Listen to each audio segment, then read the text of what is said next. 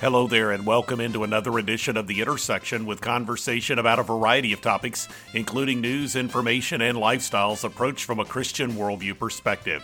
First up on this podcast, mother-son writing team Karen Kingsbury and Tyler Russell, who have crafted another novel for young readers that features members of the Baxter family as children, pointing to how the characters navigated a transition in the life of their family.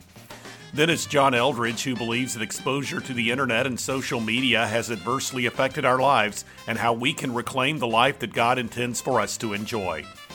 Then shifting back to highlights from the 2020 National Religious Broadcasters Christian Media Convention in Nashville, Tracy Lynn Russell visited with me there. She has a workshop and has quite an amazing story of God's faithfulness. She married Mark, they got a divorce, and then God brought them back together and they remarried. Find out more coming up. And on this edition of The Intersection, the Gideons International is an organization that has been devoted to the spread of God's Word, and the ministry continues to impact lives through God's truth. Dan Highway is leading the Gideons now. You'll get a chance to hear from him ahead. Plus, at Faith Radio Meeting House Media Central at NRB, Richard Land of Southern Evangelical Seminary provided analysis of trends in culture and how Christians can be responsive to what they're observing. Finally, it's Penny Nance of Concerned Women for America. She and the organization were involved in a rally at the U.S. Supreme Court recently, the day justices held oral arguments in the case of a Louisiana law that requires so-called abortion doctors to have hospital admitting privileges. This is The Intersection, a production of the Meeting House. I'm Bob Crittenden. Karen Kingsbury and son Tyler Russell have released the second book in the Baxter Family Children series, which is tailored for middle grade children.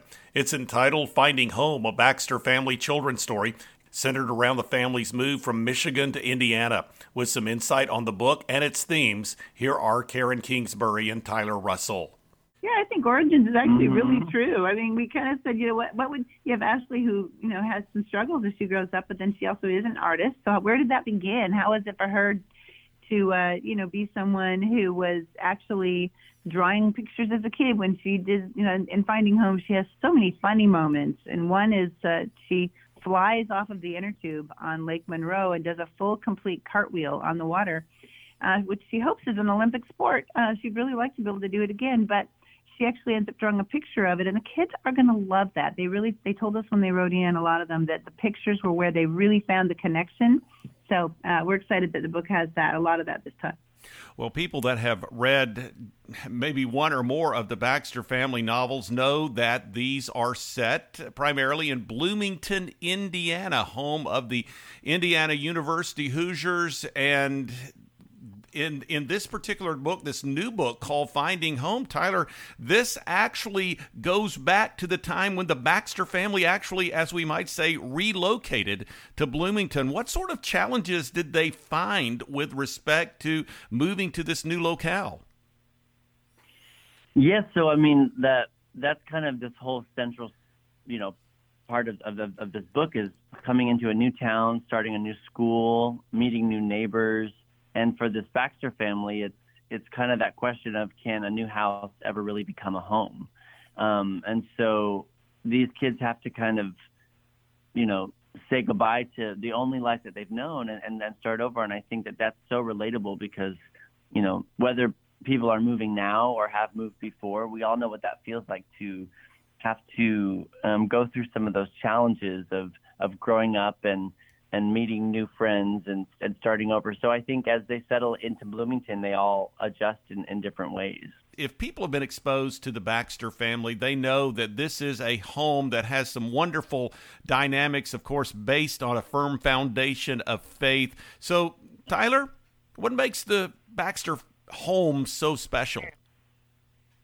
Well, I think the Baxter home is so special because it is a safe place, not only for the kids in the family to ask the hard questions and to express, their fears and frustrations, but also for their friends and for people who come into the home. The parents, John and Elizabeth, they know how to create a space for communication and to have that time during dinner to talk and to ask questions and to be intentional. And so they know how to get deep, but then they also know how to laugh. And I think we see in this book a little sneak peek would be that the kids are planning a birthday surprise for their mom. And it does not go well at all.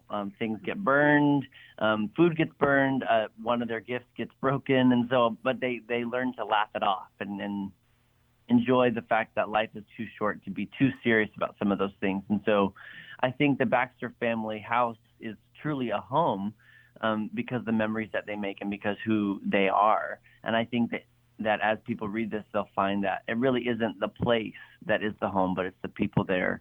It's the memories that they make there. And that really came from, growing up in my parents' home. They created a place that was that exact way. And so that was fun, too, for us to talk about me and my siblings growing up and borrowing some themes and stories there. And that definitely have influenced and inspired the Baxter family. It's interesting, after writing so many stories about them as adults and knowing that this home has been in their family for so many years, current day, it makes the story so much more rich that as I'm reading that first draft, I really find myself wiping tears just because I am actually seeing the memories being made that they'll look back on 20 years later. So I know what's going to happen 20 years later. I know the path and journey, the hardships and trials they're going to have to go through. And this becomes that, Tyler said it well, it's a safe place. It's a respite. It's a place where they can feel the bonds of family and faith. They can pray together, cry together, laugh together, and the walls hold those memories. The walls have seen all of this as we look at current day Baxters. So going back and seeing them actually develop the fabric of their faith and family in the walls of this home, that was incredible. And this is a house that has a beautiful porch around it, so people can step out on the porch and have these deep communications. Karen Kingsbury and Tyler Russell here on The Intersection. Find out more by going to the website KarenKingsbury.com. Next up on this edition of The Intersection, from the Ministry of Ransomed Heart, John Eldredge shared about material related to his book, Get Your Life Back, Everyday Practices for a World Gone Mad, dealing with how to reclaim the life God intends in a world dominated by the internet and social media. Here now is John Eldredge. It's the perfect storm right now. The perfect storm of the world is, it's the pace of life. Everyone's running so hard, so fast. But then you have, we're so dialed into technology right now. We're spending 5 to 9 hours a day on our phones, and we check our phones 80 times a day, and it's just nuts.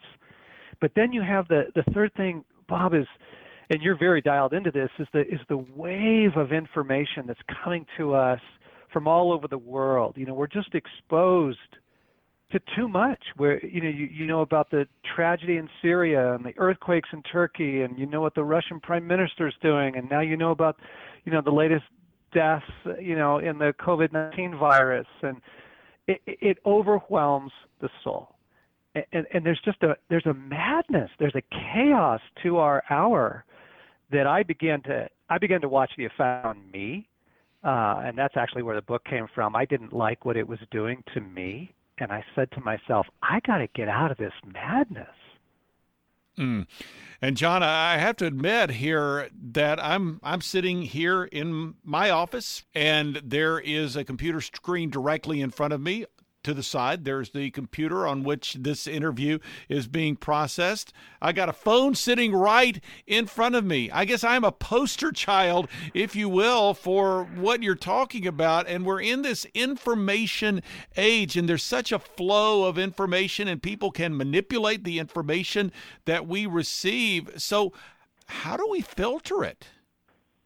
Well, I think we need to begin to set some healthy boundaries for ourselves, because what's happened is, we're all plugged in, and it's taking away time from us that used to be time to just be human, to read a book, to make a meal, to have a conversation with a friend. Like all that's gone. Like I used to be a big reader. I'm not reading much anymore.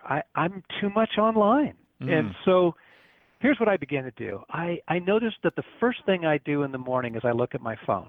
It was a habit. It was just a knee-jerk reaction. Just wake up, look at my phone.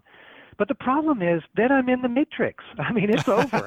I'm already, it's the news flash, it's the text that I got in the middle of the night, it's the crisis emails. So I'm doing some simple things like I don't check my phone first thing in the morning. I make a cup of coffee, I look out the kitchen window, I say some prayers. I just allow a little bit of space outside the chaos. And then what my wife Stacy and I are doing in the evening, somewhere towards the end of the day, maybe 8 p.m., phones go off. And for the last hour of the day, we get to be human beings again. We play a game together, we talk, we take a walk together. Just creating a little bit of margin has actually been absolutely wonderful. Wow. What is what you call a 1-minute pause? What does that look like? What can that do for us? Oh, it's so amazing, Bob, because the human being, God made us, He created us for Sabbath. He created us for Shabbat. And the Hebrew word actually means to stop. We are meant to stop. We're not supposed to be running constantly. And I realized I just run all day. I just go from meeting to phone call to email to, And Jesus said, John, I want you to stop. And we're going to start with 1 minute. I want you to take a 1-minute pause. So a couple times during the day, 60 seconds. Anybody can do this. It's so easy. 60 seconds, you stop.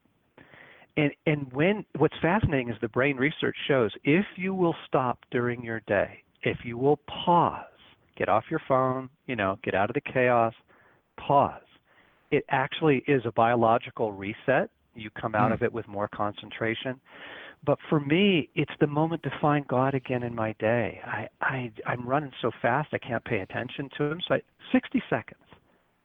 Here's the fun thing, Bob. This has become so popular. We built an app around it. It's a free app called the 1-Minute Pause.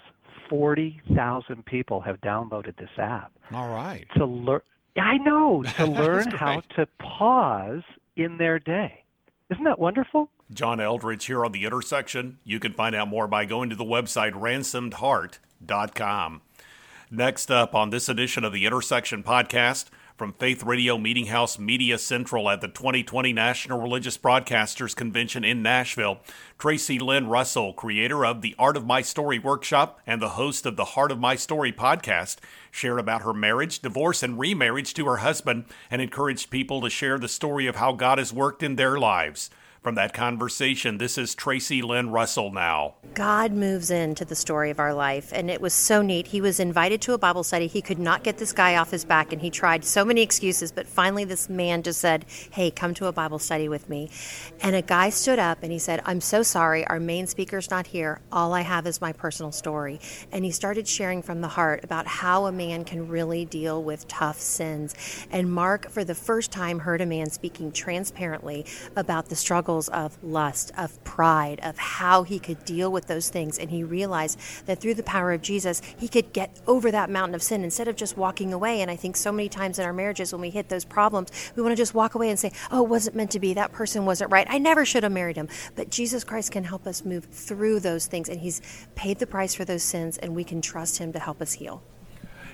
Tracy Lynn Russell joining us today here on the Meeting House on Faith Radio, NRB 2020 in Nashville. Well, you mentioned interesting, a little full circle thing, just as an outside observer. It wasn't too long ago, just a matter of weeks, that you appeared on Dr. James Dobson's Family Talk radio program. You mentioned the book, Love Must Be Tough. Right. And tell me the principal thing you learned from reading that book. Well, the principal thing that I learned is that godly Christian men and women can be completely grounded in their faith and be tough. And in those situations where we're dealing with a tough marital situation where someone won't change or someone doesn't want to change, I often say there's two things, resistance and distance. Those things are really deadly in a marriage, when someone's resisting change and they're distancing themselves and you really can't bring them around. We can be tough. I actually read my husband a letter and I said, I love you so much. I'll always honor our marriage vows, but if you do not want to be married and you do not want to raise the son that we have, you'll need to go and live your life. And I really stood my ground on that, and I fully intended that God was with me and that He was going to work in my husband if he was wanting to save the marriage. That can be a very difficult thing to do, to really trust the Lord, because if you're committed to your marriage vows and seeing your marriage work, there's obviously a tendency to get in there and fix it. Let's work it out. Let's somehow make this happen, right, and repair everything. But what you did was you allowed Mark you let him go. And even, as I understand it, after he really began to move back toward the Lord, it wasn't exactly, and they lived happily ever after at that point. Nope. And I want to tell our listeners there are two responses to fear. There is, fight, flight, and freeze. And I just really, at first I was, running for help. And then when I found out that there had been unfaithfulness, I was in fight mode. I got mad. I got ticked off, and I did not like this story that God had signed me up for. And I turned to my husband, I think it was on Valentine's Day, and I just said, I am so sorry. I was waiting around for this marriage to turn around. I'm so sorry you made these bad decisions, but we're getting a divorce, and it's over. It is over. We're done. And my uncle, who was the pastor who married us the first time, he called me and said, but wait, Tracy, because I've seen God work in very difficult marriage stories before. And I said, I don't like this story, Uncle John. I'm done, and I'm getting my divorce. But as you know, the divorce didn't solve my problems. It didn't empower me as a woman. It didn't make me stronger. It literally rotted my heart out. But the Lord was still so faithful to me, even in that. All right, so how did things come back together? Well, I wanted to share that my husband did become a believer, and I was still in bitterness, but we had godly people in both of our lives that shared their stories with us. And actually, Promise Keepers. Do you remember Promise Keepers? Absolutely. Okay, so my husband, ex-husband at the time, came over my house before Promise Keepers, opened his wallet, and he had a picture of us from our wedding day in it still. And I said, hey, buddy, get rid of the picture. It's not going to happen. Give me my alimony check. And he said, you know what, Tracy, someday God's going to show you that I am the husband and the father I was meant to be, and he's going to show you I've changed. And I said, whatever, and so we went our separate ways. I got in the car, he went to Washington, and on the radio I heard that day, I was just listening to beautiful praise music, and all of a sudden they said, we're broadcasting live from Promise Keepers. Men, get out a picture of your wife from your wallet, because today is the day God's going to make you the husband and the father you were meant to be. And I thought, oh my goodness, all the running, all the retaliating, all these ways I thought this man was going to change. And here the Lord was connecting us through Christian radio from miles away. And I was able to see that moment when my husband, he said he held up that picture. And I heard the groan of hundreds of men that day, just repenting about the sin of not being the husband and father they were supposed to be. So he came back from that. He got on his knees and he said, Tracy, I want to be that father and that husband to you. Will you marry me again? And don't trust me. Trust Christ in me. Tracy Lynn Russell here on The Intersection. Find out more by going to Tracy, Tracey, LynnRussell.com, or you can visit SaveMyMarriageStory.com. This is the Intersection Podcast, a weekly production of the Meeting House. Learn more when you visit meetinghouseonline.info. You'll find a link to the Media Center marked Meeting House On Demand, through which you can listen to or download full conversations with recent guests featured on the Intersection Podcast. You can also find the podcast in the Media Center or subscribe via iTunes. 2 blogs are accessible. One is The Three, with 3 stories of relevance to the Christian community, and the other is The Front Room, with devotional thoughts and commentary from the Meeting House. And you can follow me on Twitter and access the Meeting House Facebook page. Plus, there's a link to video content, including recently added content from NRB 2020. Again, you can go to meetinghouseonline.info or visit the programming section at faithradio.org. Conversations from the Meeting House can also be found through the Faith Radio app and a variety of podcast platforms. Learn more when you visit meetinghouseonline.info or when you go to faithradio.org in the programming section. The International Executive Director of the Gideons International, Dan Highway, visited Faith Radio Meeting House Media Central at the 2020 National Religious Broadcasters Convention. He shared about his own interaction with the Gideons and provided an update about the current work of the ministry, which is centered on spreading God's Word. From that conversation at NRB, this is Dan Highway. The hotel ministry remains a very viable ministry for us, and it is what we're probably best known for. It's a place that many people encounter the Word of God, and they may not have encountered the Word of God in any other place in life. It's not unusual for us to get somebody that writes in and tells us that they actually opened up that Bible and began to read it, and that they came to a saving knowledge of Jesus Christ as their Lord and Savior. So we believe in the hotel ministry. We continue to work that. It's actually, believe it or not, less than 10% of the scriptures that go out in a span of a year. About 75% of the scriptures that we offer go into the hands of the next generation through distributions in school or the fairs and festivals that we go to, or colleges and universities. The last 5 years, we've been averaging more than 80 million copies of the Word of God each year. And if you think about 75% of that going into the hands of the next generation, it's 60 million youth being touched by a copy of the Word of God each year. So the hotel ministry is a big part of what we do. Youth is a big part of what we do.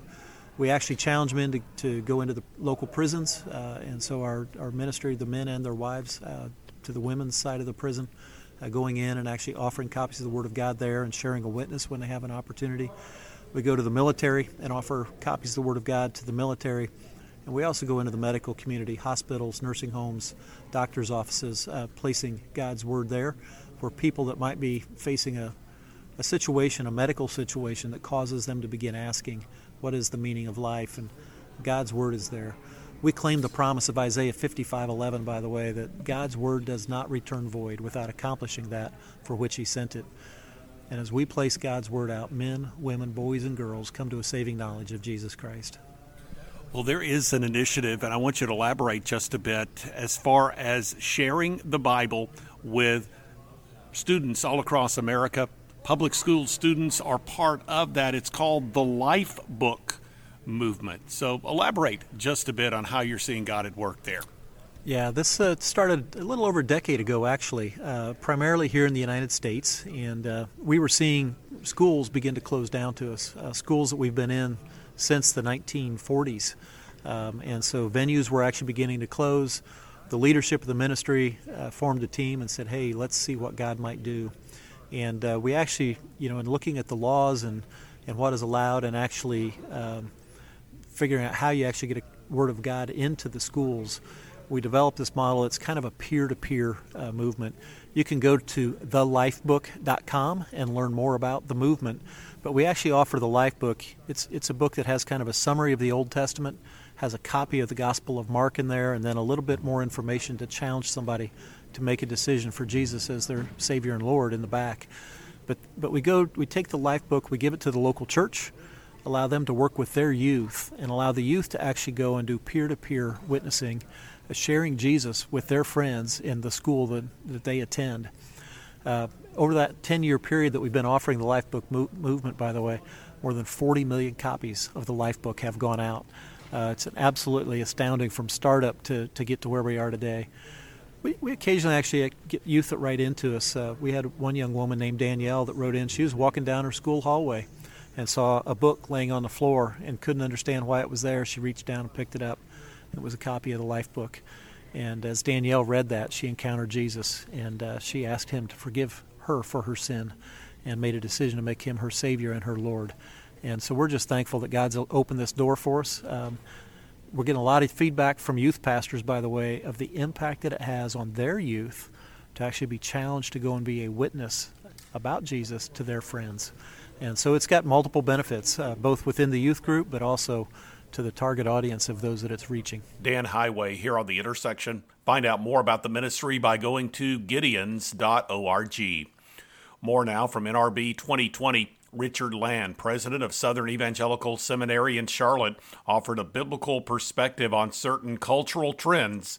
From that conversation, this is Richard Land now. So as we talk about motivating Christians to be involved in the public square, I think it's very important, and we can see some of the polling data with respect to the next generation, the younger generation, and some of the different philosophies that they are embracing. There's a huge debate, and I think we want to touch on it here in our conversation today about the whole nature of socialism. And I'm sure that there are some things that you would have to say about what a socialistic form of government looks like versus the democratic or the constitutional type of government that we have here in America. It seems to me that they are somewhat like oil and water. Well, if you're a Christian and you believe the Bible and you're a socialist, then you're schizophrenic. Because socialism is based upon the belief that men are created basically good or at least neutral, and that they will work according to their ability and just receive according to their need. That's not the way human beings are. And every socialist government in history has failed. It is only capitalism that produces wealth. All socialism does is argue over how you're going to divide a never-increasing pie. Capitalism bakes pies. Bakes pies, yes. And then you can have a discussion about how the wealth gets distributed. I think Winston Churchill said it best, as he often did. He said the weakness of the capitalist system is that it inequitably distributes the fruits of its system. The weakness of the socialist system is that it equally distributes the miseries of its system. And that's exactly right. I mean, England went from the richest country to the poorest country in Western Europe when it had a 30-year experiment with socialism. Socialism has never worked anywhere in the world at producing wealth. All it does is produce misery, and it produces, increasingly, a dictatorial government.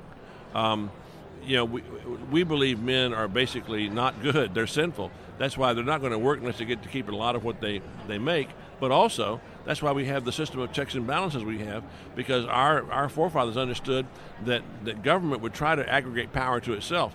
And so we have three different branches of government competing for power and competing with each other and watching each other. And it's sort of divide and conquer to keep us from having despotism.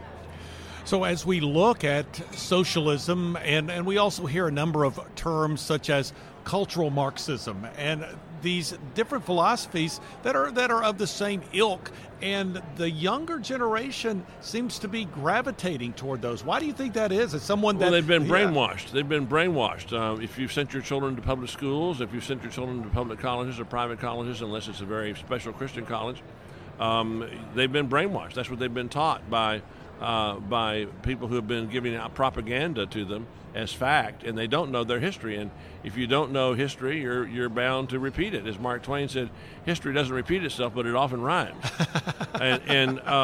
People, they don't know about our system of government. They don't know about world history. They don't know about the failures of communism and the excesses of communism in Russia and China and Venezuela and Cuba and Nicaragua. They don't know about it. They don't know how it's failed every time it's been tried.